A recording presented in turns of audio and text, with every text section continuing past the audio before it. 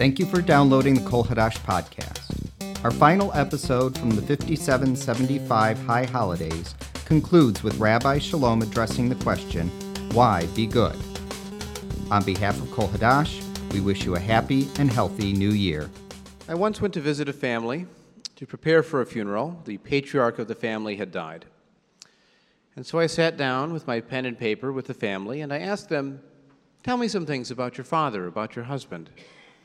And they said, he worked hard and he loved his family. And nothing else. So I said, well, did he have any extracurricular activities, things he liked to do, passions in life? He worked hard and he loved his family. How was he as a father? He worked hard and he loved his family. I realized he was probably a jerk. Now, if you did a personality survey based on how the deceased are portrayed in eulogies, you'd wonder what happened to all the mean people that we meet. This is the wisdom behind the Yiddish expression, all brides are beautiful, all the dead are pious. With this family, once I understood what was going on, I put down my pen and I asked them to talk freely off the record. In the end, we did find ways to present him well. He was loved by his family. If not, they simply would have trashed him to me, and I would have given that. And if he were hypercritical, I could say he had high standards. He pushed us to succeed. I have an obligation through that process to meet the needs of the family, but I also have an obligation to the truth. I will not lie and say he was beloved by all, or that he made friends easily, or that he was very generous if he was none of these. It would not ring true to the family, and I would know it was a lie. One of the first bar mitzvahs I led at Kol Hadash from this very rock, we were rehearsing the last rehearsal before the event, and the parent of the bar mitzvah boy said to him, now when you read the Hebrew, if you make a mistake, keep going because nobody will know the difference. And the bar mitzvah boy said, sort of under his breath, but I heard him, he said, but I'll know. And I said, exactly right. There's something in us, call it conscience or a sense of self, that maintains our own standards. When I'm hired for a life cycle event like a funeral, they get my whole person, my mouth, to be sure, but also my brain, and along with my brain goes my sense of self, my ethical being. Why be a good person? It's not a question you hear very often. There are many routes to how to be a good person: secular ethical philosophies, political parties who are happy to tell you how to behave, innumerable religions who are convinced that they have the true right path. A story is told about a man who goes to heaven. He tours around and sees all peoples living together in harmony until he finds one corner that is walled off with no windows. And so he says, what's the deal with that corner? And his tour guide says, oh, that's the Orthodox Jews. They think they're the only ones here.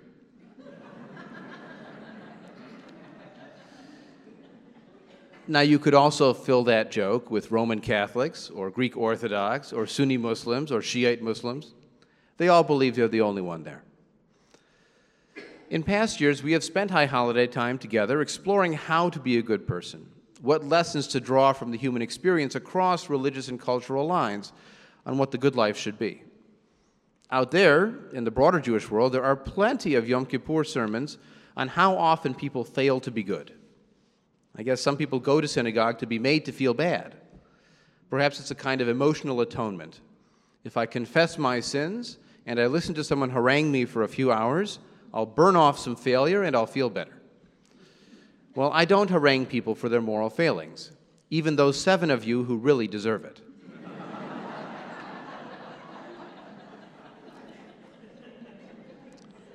Which 7? Well, I won't tell you. But I will tell you why I won't tell you.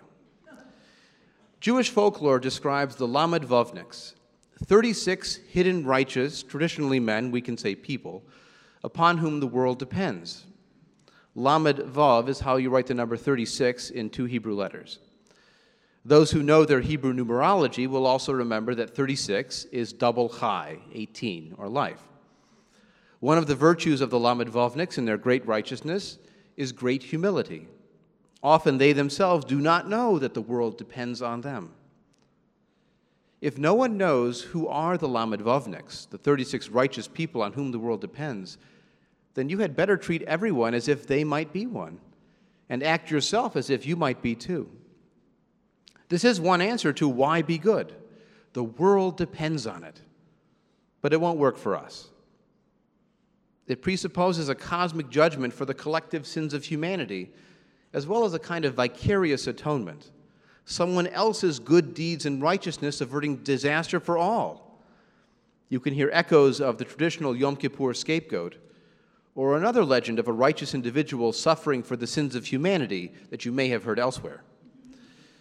Most important, the Lamed-Vovnik story shows that the question of why be good and how be good are intertwined.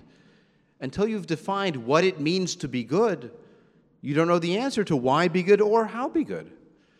For the Lamed-Vovnik, piety is a cardinal virtue, whereas we might prioritize other qualities like courage for a righteous cause, kindness to those in need, the willingness to challenge authority and to think independently. Sometimes traditional Jewish ethics agree with us, sometimes they do not. Still, consider what our interactions would be like if we lived the legend of the Lamed-Vovniks, if we truly believed that anyone we met could be someone on whom the world depends, or that we ourselves could have such cosmic importance. We would talk kindly to each other. We would treat each other with respect and dignity. We would take each other's failings in the best possible light. Hypercritical becomes high standards. We would examine our own actions to do our very best. The reason the Lamed-Vovnik story won't work is that we know it's a myth. But sometimes myth, even after its mythness is exposed, can still have positive influence, if no longer absolute control. Another example from Jewish literature, one of my favorite passages in the Exodus narrative, so you may have heard me talk about it before. After the golden calf, God is fed up. He says, I'm going to wipe them out and start over with you, Moses. Your people have done it for the last time. It's a little bit like parents, you know. Your son, do you know what your son has done? So God says to Moses, your people have done it, I'm going to wipe them out. Now, at times in the Torah narrative, Moses functions as God's therapist because God has a bit of an anger management issue. So he's ready to wipe them out, and Moses says, hold on. God, your people are the people to whom you've promised all these wonderful things. So again, he reinforces the your and your. After all, you promised their ancestors that you would do this wonderful thing for them, bring them to a promised land. And after all, what would the other peoples around say if they see what you do to them out here in the wilderness? And so between the internal sense of promise and the external threat of disapproval, God relents. Now, later rabbis reading this story imagine what chutzpah it takes for Moses to challenge God. They imagine a scenario where a king brings someone to see him, and then the king's son comes in, and the king begins to beat his son, almost to kill him. And the man visiting the king says, who am I to speak to the king? And yet, Zitalui bi, it hangs on me. If I don't do it, something terrible will happen. And so they imagine Moses doing the same thing. Now, we don't have to be talking to a God to take the responsibility of acting when action is needed. It does not need to be the entire universe that hangs on our deeds. Jewish tradition claims that if you save one life, it is as if you saved the entire world. Or to quote contemporary bumper sticker wisdom, think globally, act locally. Deep in our psyches, we want what we do to count. We want someone to be keeping score. We want a system that rewards the good and punishes the bad. We want the answer to why be good to be because it's worth it. You will get what you deserve. If human experience in this life seems to contradict that desire, we invent all kinds of systems to make it true. Heaven and hell, cosmic judgment at the end of days, karma that comes back to you, reincarnation up or down based on your deeds in a previous life. These religious beliefs all try to bring justice to the universe. They answer, why be good? Because someone is watching. And he knows if you are sleeping. He knows if you're awake. He knows if you've been bad or good. Now, we might ask, if you're only being good because someone is watching you, does that really count as being good? Or are you just minimally wise to avoid certain punishment? We understand our psychological needs. We understand how we project them onto the universe, so these answers won't work for us either. We know too many good people who died too soon to believe that the system is designed according to our moral agenda. I have done funerals for suicides, for drug overdoses, for young people with cancer, even a crib death. And seeing the pain the deaths cause their families is all the evidence I need. Are there exactly 7 people in this congregation with moral failings? There are 7, and 7 times 7, and even 7 times 7 times 7 with good turnout.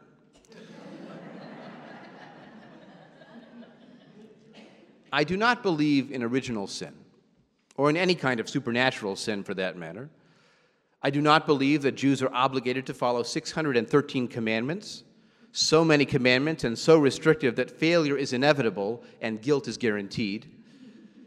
I do believe that morality, virtue, being good is an ideal, and human ideals are imposed on a material world that does not conform to our desires.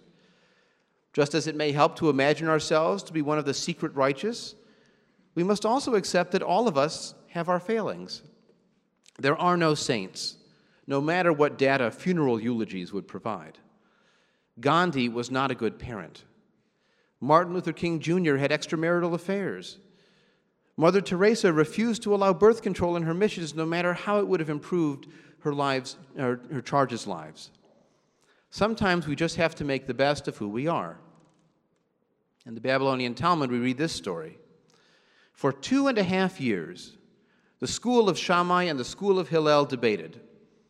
One group said, "It is better for humanity not to have been created than to have been created."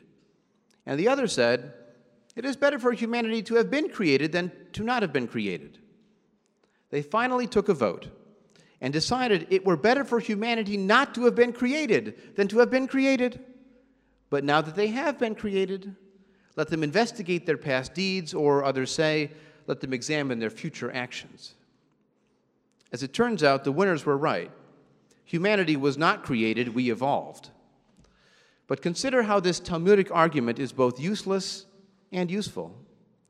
2.5 years debating something you have no power to affect. What are you going to do? Turn back the clock? Wipe us out?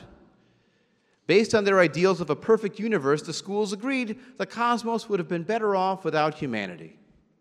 So what? Here's how the argument becomes useful. We have to deal with this reality.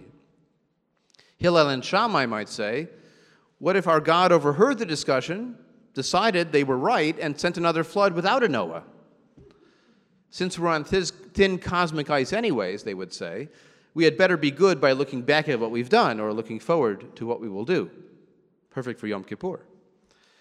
In our secular vocabulary, we might say the earth doesn't need us to keep spinning, but we need the earth and each other. This is also why we need a Yom Kippur process of making things right, since all things human are not ideal. Imagining that we are a cosmic mistake is still mostly useless, because we were not created and we will not be uncreated, at least until the sun explodes. And who's motivated to be good by considering life a mistake? We need our answer to why be good. That does not imagine we are cosmically important, or that every deed is being scored in a book of life, or that we are a great mistake. The theme of our High Holiday explorations has been why rather than how. Why be anything? Why be Jewish? Why be Jewish and a humanist? Because if you can't answer why, who cares about the how? If someone asks you, how can I break into my neighbor's house? Don't answer with a crowbar. Say, why would you want to do that? The funerals I perform are mostly for genuinely good people. Changing hypercritical to high standards happens a lot less than you might imagine. Let us first ask what it means to be good, and maybe that will address the why for us. If Yom Kippur is about doing better, a roadmap to the good would be helpful. What is virtue? A perennial question for philosophy and religion. In Pirkei Avot, rabbinic sayings compiled around the year 200 of the Common Era, we read about 4 human types: the fool, the average, the wicked, and the saint.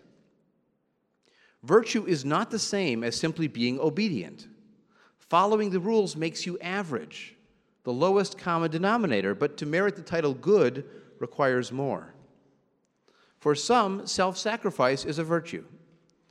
The rabbinic saint is the one who says, what's yours is yours, and what's mine is yours. While the average says, what's yours is yours, and what's mine is mine. The wicked says, what's mine is mine, and what's yours is mine. And the fool says, what's mine is yours, and what's yours is mine. Virtue there is extreme generosity. But for others, self-actualization is a higher value than self-sacrifice. In Maimonides' famous ladder of charitable giving, the highest level is teaching the needy a profession, so they no longer need charity. In science, theories can be proven true or false. My experience with philosophy has been that there is often an element of truth in both sides, which is why smart people disagree. Being autonomous and in charge of our own lives rings the good bell, and so too does caring for others. Just as there is no one how to be good, there is no one sense of what virtue is. When we study ethical choices across cultures, looking for common human ethical principles, we find a few that appear everywhere. Treating others fairly, honoring your family, limiting violence, etc. The trick is the balance among those values. Is treating others fairly more important than honoring your family? Or when you have a government job to fill, should you automatically hire your cousin? In some cultures, nepotism would be bad, while in other cultures, it's unthinkable to help a stranger instead of your family. Defining what virtue could mean does not provide a clear reason to us of why be good, since there are so many versions of virtue, beyond even religious piety. I once did a funeral for the mother of a member of the congregation. I met with her children first and talked about their experience with her as a mother. And then I had the chance before the funeral, a couple days later, to talk to her grandchildren.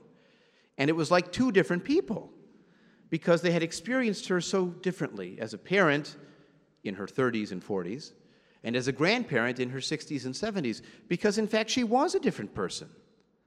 She had experienced so much more. She had grown in her own way. She had changed over time. We learn over time. What we believed was good may change as we understand life differently and as we ourselves change. Why be good? We can always turn to evolution. If we understand who we are and how we came to be, perhaps that will shed light on how best to get along. Why was being good an evolutionary advantage? Humanity, certainly before modern times, always functioned in social groups. Society did not begin with the political philosophers' idealized state of nature where autonomous individuals made social contracts. I saw an article last year in Smithsonian Magazine Online about a family living in Siberia who fled Soviet control in the 1930s and were not discovered until the 1970s. They melted into the woods, and it was just a mother and a father and their children, and that was their society. 2 of the children were born there and had never experienced anything other than this society. No contact with civilization, no metal because after a decade it rusted out, no medicine, no culture beyond their own discussions with each other, just talking about their dreams and reading their old tattered Bible. Now, what made this story so striking was how unusual it is to be so isolated. Whether it's Aristotle's claim that humanity is a social animal, or the Genesis statement, it is not good for humanity to be alone, we know deeply, as I've cited before, that people who need people are the luckiest people in the world. Groups with pro-social genes likely did better than groups with antisocial genes at caring for the sick and the young, collaborating for food and security, passing on accumulated knowledge and culture. We are more likely to trust others and work together if they have proven themselves to be trustworthy, what the group might define as good, honest, responsible, capable. If someone has a track record of good, that is pro-social behavior, we are even more likely to forgive them for wronging us or to accept their apology and move forward. Again, Yom Kippur. So an evolutionary reason for why be good could be it's good for the group, and therefore good for you if you're in the group. Of course, even if this evolutionary reconstruction is accurate, that's not enough of a reason today. We evolved to eat meat, but plenty of us are healthy on vegetarian diets. We evolved with violent conflict between groups, but today we often channel that into sports or exercise or workplace competition. Evolution weeds out the weak traits, like my nearsightedness, but between eyeglasses and LASIK surgery, it meant I was not selected against by a runaway bison. And my children get to have just as many challenges with glasses and braces as I did. Using evolution to evaluate social behavior is tricky. There's plenty of theory, but limited experimental evidence. And the more we understand about human psychology and the impact of human culture, the harder it is to tease out what is biological and what is cultural. I saw a speech given by Neil deGrasse Tyson, the physicist and popularizer of science. And someone asked him at the end of a presentation about the perennial question of women in science. Why are there not more women involved in science? Now, Neil's experience is illustrative. He himself is African American, and he tells many stories about how when he said he wanted to be a physicist, they asked him about sports. And so he said, I always think of this case of women in science like this. If you see someone lying on the ground with an elephant sitting on his chest, and he complains of chest pain, he could be having a heart attack. But until you remove the elephant, there's no way to know. Until we manage the elephant of culture, of presuppositions, there's no way to know. There's also a serious problem with the answer, ask not what your evolutionary subgroup can do for you, ask what you can do for your evolutionary subgroup. Do I ever get to ask what the group does for me, or what I get to do for myself? Only focusing on a group tramples the individual, though we also understand that only listening to the individual means a community of one.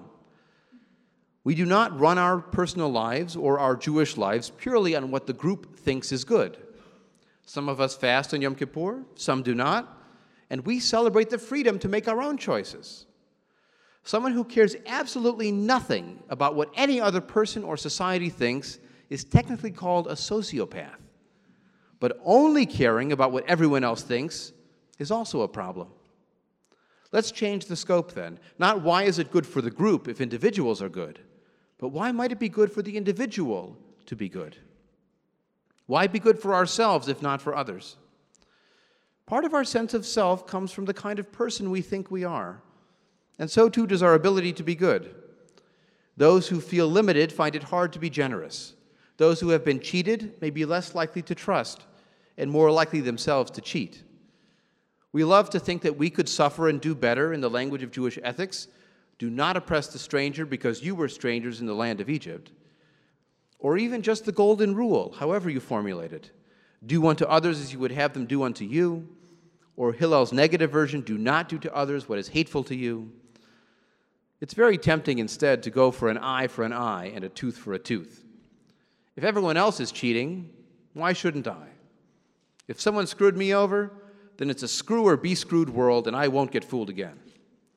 In Israel, no one wants to be a frayer, a sucker, the person taken advantage of. On the other hand, if we have a strong sense of self-worth, a deep-seated dignity, a confidence that we can do the right thing and still turn out all right, then we can give people second chances. We can blame those who deserve blame and not take out our injury on the next person. How do we acquire these characteristics? Practice, practice, practice. An economist did a fascinating study trying to connect the United Nations Corruption Index with how many unpaid parking tickets the UN delegation for that country had. Because the parking tickets can't be enforced because of diplomatic immunity. And so, as you might have guessed, The countries with the lowest score on the corruption index, the least corrupt countries, have almost no tickets, and if they get one, they pay it right away. And the countries that are very high on the corruption index, Nigeria, you can imagine some others, they unfortunately get lots of tickets and never pay them at all. Sometimes the small issues help with the big ones. If your habit is to tell the truth, to live your beliefs, the more you do it, the more natural it becomes. Why do people get to funerals on time? You've heard the excuse of Jewish time. I've also heard Irish time, Italian time, Russian time. Even the African American community themselves use what they call CPT, colored person time. In fact, the only group that's on time are the WASPs. So there really should be WASP time and ethnic time.